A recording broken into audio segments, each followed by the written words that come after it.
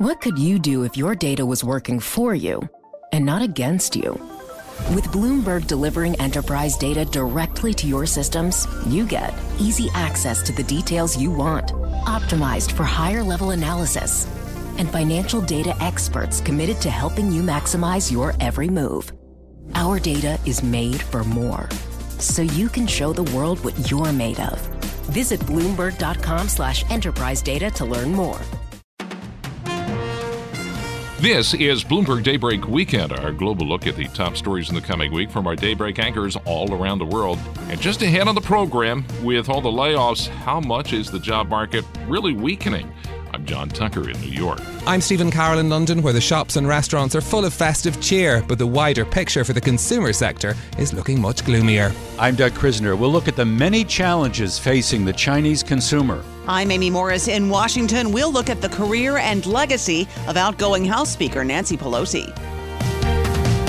That's all straight ahead on Bloomberg Daybreak Weekend on Bloomberg 1130 New York, Bloomberg 99.1 Washington, D.C., Bloomberg 106.1 Boston, Bloomberg 960 San Francisco, DAB Digital Radio London, Sirius XM 119, and around the world on BloombergRadio.com and via the Bloomberg Business app. Hi, everybody. I'm John Tucker, and let's start today's program with a look at the jobs market. Joining us now to talk about it, Bloomberg Global Economics and Policy Editor Michael McKee. You know, we've had tens of thousands of job cuts in the past few weeks, a lot of them in technology. What are we expecting to see in this week's jobs report? Any of these going to show up in this report? We're not expecting it. We may see some declines in tech employment, but it appears most people are finding new jobs fairly quickly, at least according to the jobless claims numbers. And so tech is a very small part of the overall labor market. There are 146 million jobs in America, and so tens of thousands is still a very small percentage. Is the employment report, the jobs report, still the mother of all economic reports? Well, it may be the mother of all economic reports. The CPI may be the mother-in-law of all economic reports, because the Fed is kind of focused more on prices these days. But the jobs report is always going to be there because it's a sign of the strength of the economy. And we're moving into a period now where we've had the Fed focused on how fast it was going to move and how high it was going to move. And now the question that seems to be developing in the markets is, okay, if we buy your idea that you go to 5% and you do it more gradually, when are you going to start cutting? And that will depend on the economy. If the jobless rate starts to rise significantly, then the Fed is going to have to think about it. They insist they'll live with a higher jobless rate, but if it goes too far, then they might start thinking about a rate reduction. So that's going to be the way the debate plays out in 2023. How tight is the labor market right now? Well, by all standard indicators, it's very tight still. The number of job openings is still very high, and the unemployment rate is still very low. The participation rate is not going up significantly, so there aren't enough workers to fill all the jobs is what it comes down to. Now, you may have a labor mismatch where the people who are available to work don't have the skills necessary for the jobs that are open. That's hard to prove, but it is a theory for part of why we see such a high rate of job openings. But the other situation is this is totally unusual because everybody lost their job at once, and then a lot of people decided not to come back into the labor force and to perhaps retire. So there are a lot of jobs going unfilled that may never be filled. It probably is the Fed and economists don't really know how that's going to play out. Okay, so if I'm a business owner and I need a worker and I can't find anybody out there, I'm going to offer more and more pay and maybe pay the workers that I do have to keep them. I'm going to pay them more, and that's going to feed into inflation because then I have to raise my end prices that I charge to consumers. Does that make sense? That makes sense, and it's what's been happening, particularly on the service industry side. We saw it happen in manufacturing. That's weakened some now that demand has weakened for goods, people spending more on services. And services industries were the last to recoup some of the workers that they lost, particularly things like restaurants and bars and many retail stores. So they have had to raise their pay rates, and they have had to raise prices to pay for it. The question is, how many more workers are they going to be hiring? And then many of those jobs, particularly in restaurants and bars, are transitory. People don't stay in them very long. They're taking them as a springboard to something else, or they're going to be looking for something else because the job itself is very hard. So once you get back to a rough ability to serve your customers, do you then need to keep raising rates, or can you say, well, maybe that's it, I'm done, or I'm not going to pay as much to the next round of people because now I'm back staffed where I need to be? What's the lag time between enacting policy by the Federal Reserve and the time it shows up in something like the labor market? Traditionally, as Milton Friedman put it, it's long and variable lags with no That's timing, not real precise, with no is it? timing on it. Estimates by researchers have suggested somewhere between 12 and 18 months, although it is kind of accepted wisdom now, and certainly at the Fed, that it's faster than that now because we have so many transmission channels that are so quick. You have instantaneous payments for things, and you can. One of the examples always used was restaurants were slow to change prices because then they would have to reprint all their menus. But now you're just doing it as a PDF that people are scanning their phones on, so you can raise prices very quickly. So you can see a much quicker move into the economy. But nevertheless, the feeling is we're only 6 months into this. Seems like forever, but only 6 months into this, and that we may start to see some of it really start to hit coming fairly soon. The Federal Reserve Chairman, Jerome Powell, is going to also speak in some format this coming week. What's he expected to say? It'll be a check-the-box kind of thing. They'll ask him, we presume, how high are you going to raise it at this meeting? And the betting is he's going to push people to 50 basis points, half a percentage point. And then how high do you think we need to go? And the consensus of the Fed speakers over the last couple of weeks has been around 5%. Some are 475, some are 525, but somewhere in that range. Then the question is, how long are you going to keep it there, and what are you going to look for? And that's what Wall Street wants to know. Mike, as always, a pleasure. Michael McKee. And just ahead on Bloomberg Daybreak Weekend, waning consumer confidence in the UK. I'm John Tucker, and this is Bloomberg. This is Bloomberg Daybreak Weekend, our global look ahead at the top stories for investors in the coming week. I'm John Tucker in New York. Up later in the program, consumers and the economy in China. But first, the UK headed toward the holiday season with a recession looming and consumer confidence lower than it was during the financial crisis. Consumer spending is held up so far, but how long is that going to last? For more, let's head to London and bring in Bloomberg Daybreak Europe anchor Stephen Carroll. John, Nathan, the lights and decorations are up in London, and it's as hard as ever to get a restaurant booking here. But the visible cheer from some is coming at a time as deep economic gloom overall. Inflation is at a 40-year high in the UK. We've got rising interest rates and a crippling jump in rents and mortgage costs for many. So how resilient are Britain's consumers looking in this crucial end-of-year shopping period? Let's bring in our opinion columnist Andrea Felstad and our Bloomberg Pursuits reporter Sarah Rappaport as well. Andrea, the last retail sales figures showed a little bit of growth in October. Consumer confidence surveys still very much in the doldrum. What is the picture going to be like going into this really important period of the year for consumers? Well, the most remarkable thing is, despite all the doom and gloom and the cost of living crisis and all the issues that our consumers are facing, they are being remarkably resilient.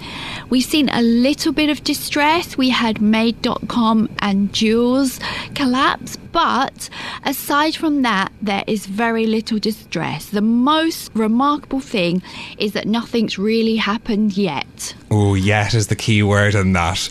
We had updates from the likes of, high street staples here, Marks and Spencer's, Next, people like that. What did we learn from their results? We learned that things were ticking along okay.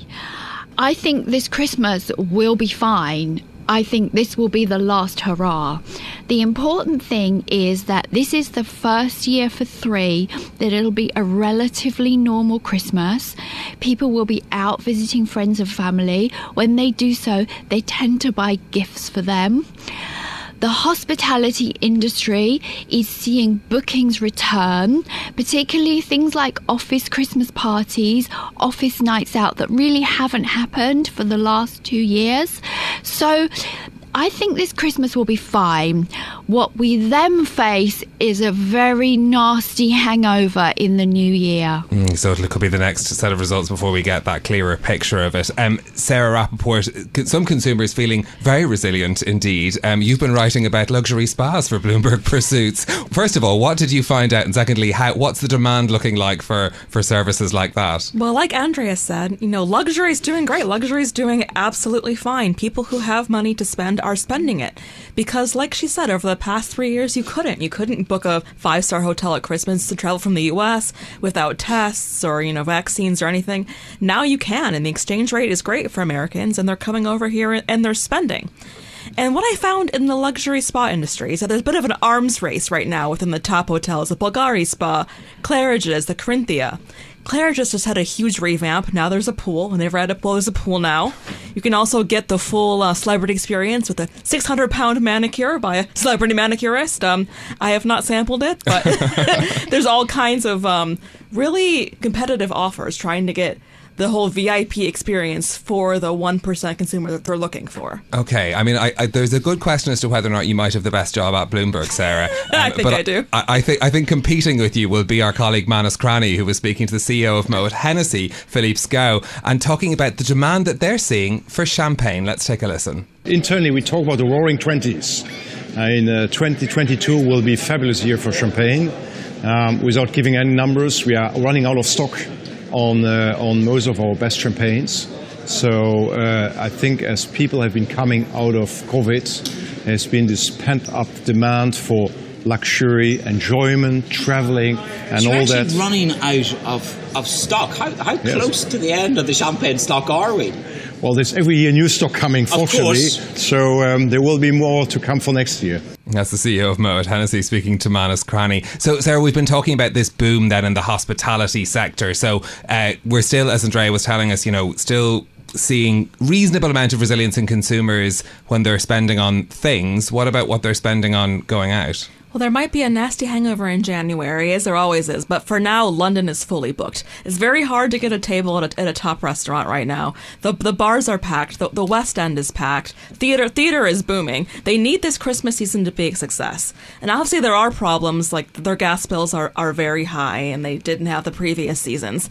But right now, business is booming in the West End and hospitality. People are coming over and they're spending. And of course, it's a chance for many people to have a blowout after a few difficult years. There's that sort of YOLO mentality, though. After the lockdown and COVID, people want to have a big Christmas. They want to see their friends and family. They want to get back to normality. And even though things are more expensive than they were in 2019, people are putting it on credit cards, or they're deciding, you know what, for me, this is worth it this year. They're going to go out and they'll spend. So yeah, it's going to be a big Christmas for hospitality in London. You're making me excited about the coming weeks, although I'm quite worried about where I'm going to go for dinner. Anyway, Andrea, let's talk about the consumer luxury sector, which is, I suppose, in that space of the champagne and the high-end spas that Sarah was telling us about. What does the picture look like there? It's very similar. What we're seeing in luxury is we're seeing the very top end continue to spend on, Hermes handbags, Chanel handbags. What we're just starting to see, this is more in the US than in Europe yet, is that more marginal luxury consumer, the consumer that perhaps spent stimulus checks on a new handbag or a new pair of sneakers in 2021, they haven't been so exuberant this year, and they are just starting to rein in their spending. So I would say that is a bit of a warning sign for the luxury industry as we go into next year. What about this idea of, the cheap pound has been a big advantage for people who are travelling, particularly from the US, into the UK and looking to go shopping. Is that playing out in the boost for UK luxury brands? It's more playing out in Europe because they still have the tax-free benefit that we no longer have in London.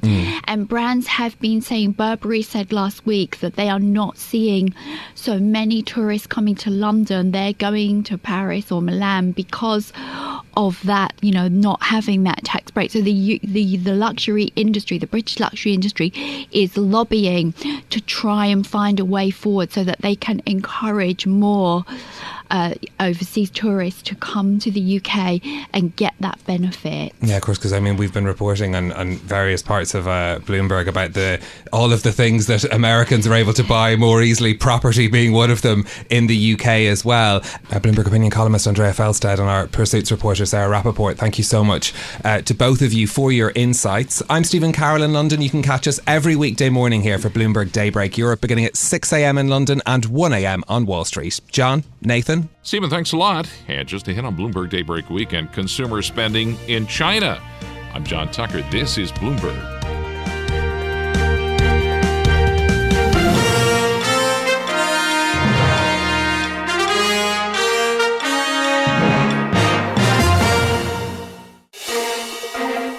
Broadcasting live from the Bloomberg Interactive Brokers Studio in New York. Bloomberg 1130 to Washington, D.C. Bloomberg 99.1 to Boston. Bloomberg 106.1 to San Francisco. Bloomberg 960 to the country. Sirius XM Channel 119 to London. DAB Digital Radio. And around the globe, the Bloomberg Business app and BloombergRadio.com. This is Bloomberg Daybreak Weekend.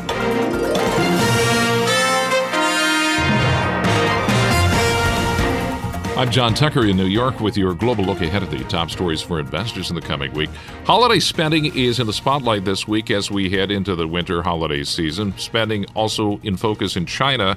For more, let's go to Bloomberg Daybreak Asia host Doug Krisner. John, with the holiday season now underway in the U.S., the focus for markets is on the strength of the consumer. We have seen exceptional resilience so far in spite of stubbornly high inflation.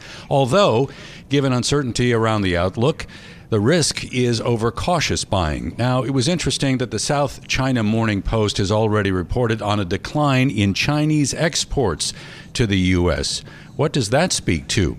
Meantime, in China, domestic consumer spending has already been slowing. The primary factor, obviously, has been Beijing's strict zero-COVID policy. We want to take a closer look now at the outlook for Chinese consumers as we approach the end of the year. And we are joined by Enda Curran, Bloomberg's chief Asia economics correspondent. Enda, thank you for joining us.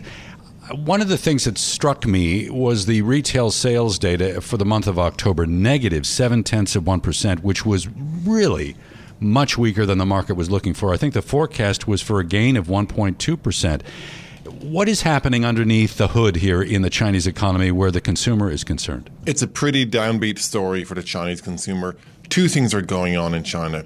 On the one side, China is going through a big real estate slump. House prices continue to fall and demand for new homes continues to weaken. That's obviously eroding everybody's net worth and sense of, upbeat or well-being, so to speak. So that's one side of what's going on. The other side of what's going on, which we all know, is the very aggressive measures to contain COVID, which continue to roll around the country in either the form of restrictions or mass testing, or maybe even in some cases a broader lockdown. So all of that combined is really weighing on the consumer. Now, you mentioned the October consumer data. October is a month in the year when there's a big week-long holiday in China. It's meant to be a month of the year when there's big spending on tourism-related and travel-related activities. That didn't happen. It went into negative territory. There is broad-based weakness across all of the main gauges of retail spending, from household goods through to eating out and the like.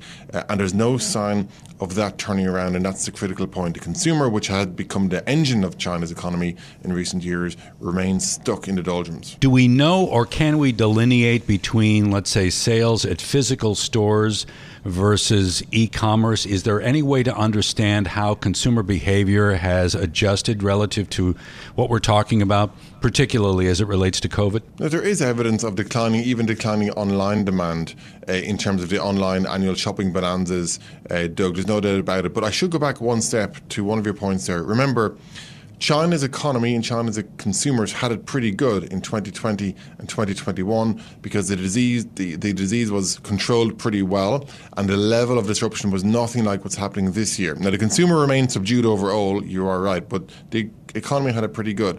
2022 has been the big game changer because the arrival of Omicron has made it so much more difficult to control, and by extension that's impeding on people's daily working and recreational lives in ways that hasn't before. So school closures have become much more routine, daily testing requirements have become much more routine.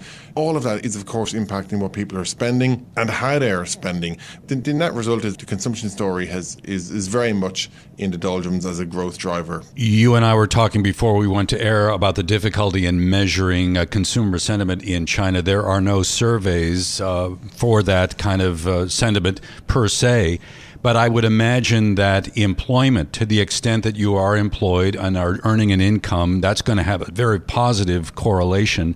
I know that youth employment, though, in China is running at 20% right now? So demographically, I think that there are probably pockets of the economy in terms of demographics where sentiment is maybe a little weaker than in others, right? It is. It is tough to scientifically gauge sentiment in China, both because of the political system and, of course, an economy of that size, Doug. But we do get snapshots of it, especially in social media. It is often the case that there can be a series of outrage amongst residents over some COVID-related policy that gets censored. That's an indication that people are unhappy. There was, of course, the mortgage boycott earlier this year because of an unhappiness towards government policies. Those are all indications. There have been ways to sense that the Chinese consumer is not happy at the moment. We do know that. I think, though, going forward, a lot will depend on just where these government policy pivots do go. And always a pleasure. Thanks for making time to chat with us. Enda Curran, Bloomberg's chief Asia economics correspondent. I'm Doug Krisner in New York. You can join us weekdays for Bloomberg Daybreak Asia beginning at 7 a.m. in Hong Kong, 6 p.m. on Wall Street. John.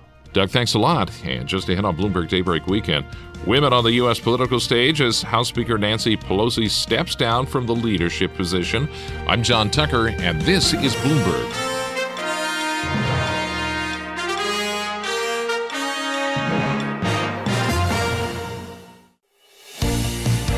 This is Bloomberg Daybreak Weekend, our global look ahead at the top stories for investors in the coming week. I'm John Tucker in New York. Women in U.S. politics, the focus as House Speaker Nancy Pelosi's legacy is remembered as she prepares to hand the reins over as the House Speaker. And for more, let's head to our Bloomberg 99.1 newsroom in Washington and to Amy Morris. Amy. Thank you, John. Nancy Pelosi has been House Speaker for almost 2 decades, and as the first female Speaker of the House, she's opened doors for more women. Joining us now to talk about Pelosi and her unique style of leadership, Bloomberg News congressional reporter Laura Litvin. Laura, I want to thank you for joining us. Thanks for having me. Now, I think what's important to establish is your relationship with Nancy Pelosi is that you've covered her for years. Were you at all surprised when she announced that she would not be seeking the leadership? I had been thinking she would make that announcement because she had promised a couple years ago to get the votes to become Speaker again, that she would be prepared to clear a path for others, younger leaders, to have their turn. So I was not deeply surprised, but there was some sense of suspense. Now let's talk a bit about what you have seen in the years that you've covered her. I mean, you've seen her on the House floor. You've seen her at the White House. Tell us a little bit about the woman who is Nancy Pelosi. I covered her for about 10 years. Starting, I covered her around the time she was starting to rise up in politics, and through part of her first speakership. And it's worth noting that, she had come onto the scene in the House in 1987. And in 2001, she ran against Steny Hoyer for the whip job, and everyone knew this was the stepping stone moment that could set up who would be the next speaker, because everyone knew that the following year, Dick Gephardt was probably going to step down as the Democratic leader. And when he did, she very quickly lined up the votes to replace him. And that put her in line. She was minority leader, but if they picked up the House, which they did in the 2006 elections, that was the history-making moment that she was in line to become the first female speaker ever. And she then took the gavel. I remember that historic moment on the House floor. Let's look at another historic moment on the House floor, and that was when Nancy Pelosi announced that she'd be stepping down from House leadership. With great confidence in our caucus, I will not seek re-election to Democratic leadership in the next Congress. Now, we also heard from a pioneer for women in politics, Vice President Kamala Harris. She has been historic in so many ways, not only as a first, but because of the work that she has done and the benefit that has resulted from her work. Okay, so Laura, let's talk a little bit about Nancy Pelosi's legacy and the work that she's done with the White House, her relationships with the different presidents. Of course, Donald Trump made it very clear he was happy, of course, that Republicans had regained the majority in the House. But he seemed to have some specific sentiment for Nancy Pelosi. We have taken over Congress. Nancy Pelosi has been fired. Isn't that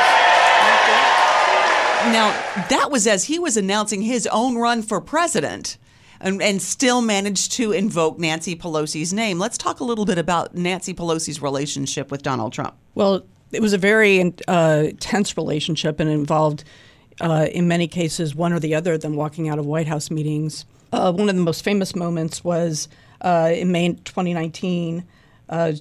She had a meeting with Trump on infrastructure, and she seemed to realize that she could kind of get under his skin and as a powerful woman and kind of throw him off track. And this was one of the big examples. But at this meeting, kind of devolved into a discussion about House Democrats' investigations of him. And she at one point accused him of a cover-up on their investigations.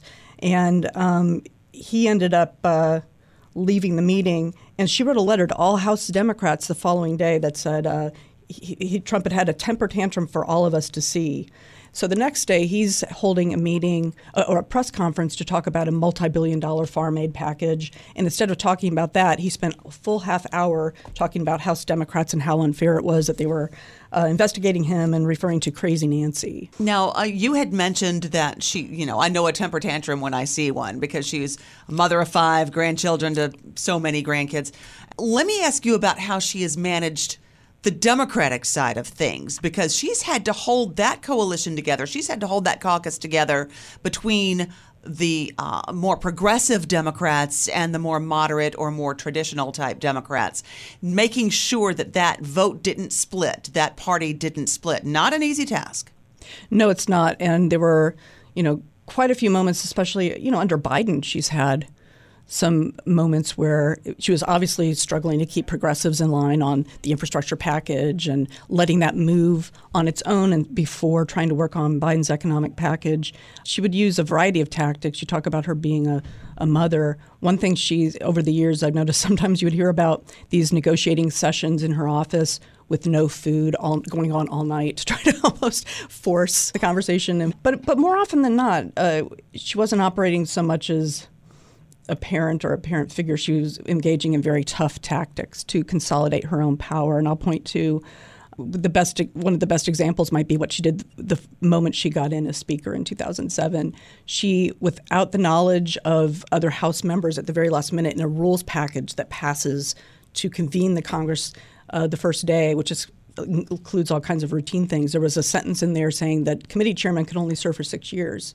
And everyone voted for this without realizing that was in there, and it consolidated her power because there were these 3 Democratic chairmen called the Old Bulls: John Dingell on Energy and Commerce, John Conyers on Judiciary, Charlie Rangel on Ways and Means, that wanted to rival her power and could stay in these jobs forever. And they didn't realize they voted for it, and they were furious. And then just 2 weeks later, John Dingell finds out that he's connected with the auto industry and wasn't as big into climate change proposals as some other progressive Democrats were. And he finds out that she is encroaching on his committee's jurisdiction by creating a select committee on climate change and putting Ed Markey, who's very progressive on these issues, in charge of that. So that would be her legacy then, wouldn't it? How the way that she was able to use her wiles and use the other guys' maybe mistakes and use that to help consolidate power. That's one of them. But another example, though, there's another side, too, which is her ability to unify them all when she really needed to. And you can credit the Democratic takeover in 2007 And again in 2018, with her keeping everyone together on, in the first instance, every Democrat in the House against President Bush's push to privatize Social Security accounts, which she could see would be politically unpopular. And he had a very high approval ratings, and by tacking this program again and again and again, it helped to drive down his approval ratings and set the stage for their campaigns. And then with the lead up to the 2018 elections, it was the repeal of Obamacare. Again, she held all House Democrats together against that. She also changed the whole idea about being a working mother because she launched her career in politics quite late. She did. She didn't even run for Congress until her last child was going off to college. But she had been very involved in politics, attracting attention many years earlier as a leading fundraiser for her party. She actually rose up to become the chairwoman of the California Democratic Party and later was the finance chair for the Democratic Senatorial Campaign Committee. And it was those fundraising skills that then attracted attention. She ran for Congress in 1987, but when she was moving into leadership, it was her ability to raise money for the party that helped her excel and become that whip in 2001 that set the stage for her rise. So she was 50, close to 50? She was 47 at the time. And it's also worth noting, women used to wear pinstripes, and dress in charcoal gray and try to look like they were similar dressed to men in the workplace. Right. They didn't talk about their children. She always surrounded herself when she was being sworn in as speaker with her grandchildren or other children of other members. She would talk about being a mother often and a grandmother. She has 9 grandchildren. She's wearing bright colors, pink and other things, and just showing a more feminine side. Is that where the white pantsuit comes from, or is that more of a suffrage thing? That's more of a suffragette symbolism. She was very good at these intentional wardrobe choices. The white, when she showed up last week in the Capitol wearing the white pantsuit, and this was the day she was going to say whether she was going to seek the Democratic leadership position again. And everyone was wondering. They knew it was a big moment that she has that suit on. The white was worn by women in the women's movement dating back to the early 1900s. And we've seen Hillary Clinton, when she accepted the nomination, the Democratic presidential nomination in 2016, wearing a white pantsuit. Nancy Pelosi wore it during Trump's impeachment trials when she announced that they were going to pursue articles of impeachment. She wore them during both of Trump's State of the Union addresses, including the time when in 2019 when she tore his speech in half on television. That, yeah. Now, Laura, one of the things that you are doing now is following the Senate very closely. We always do these interviews looking forward, looking ahead to the coming week.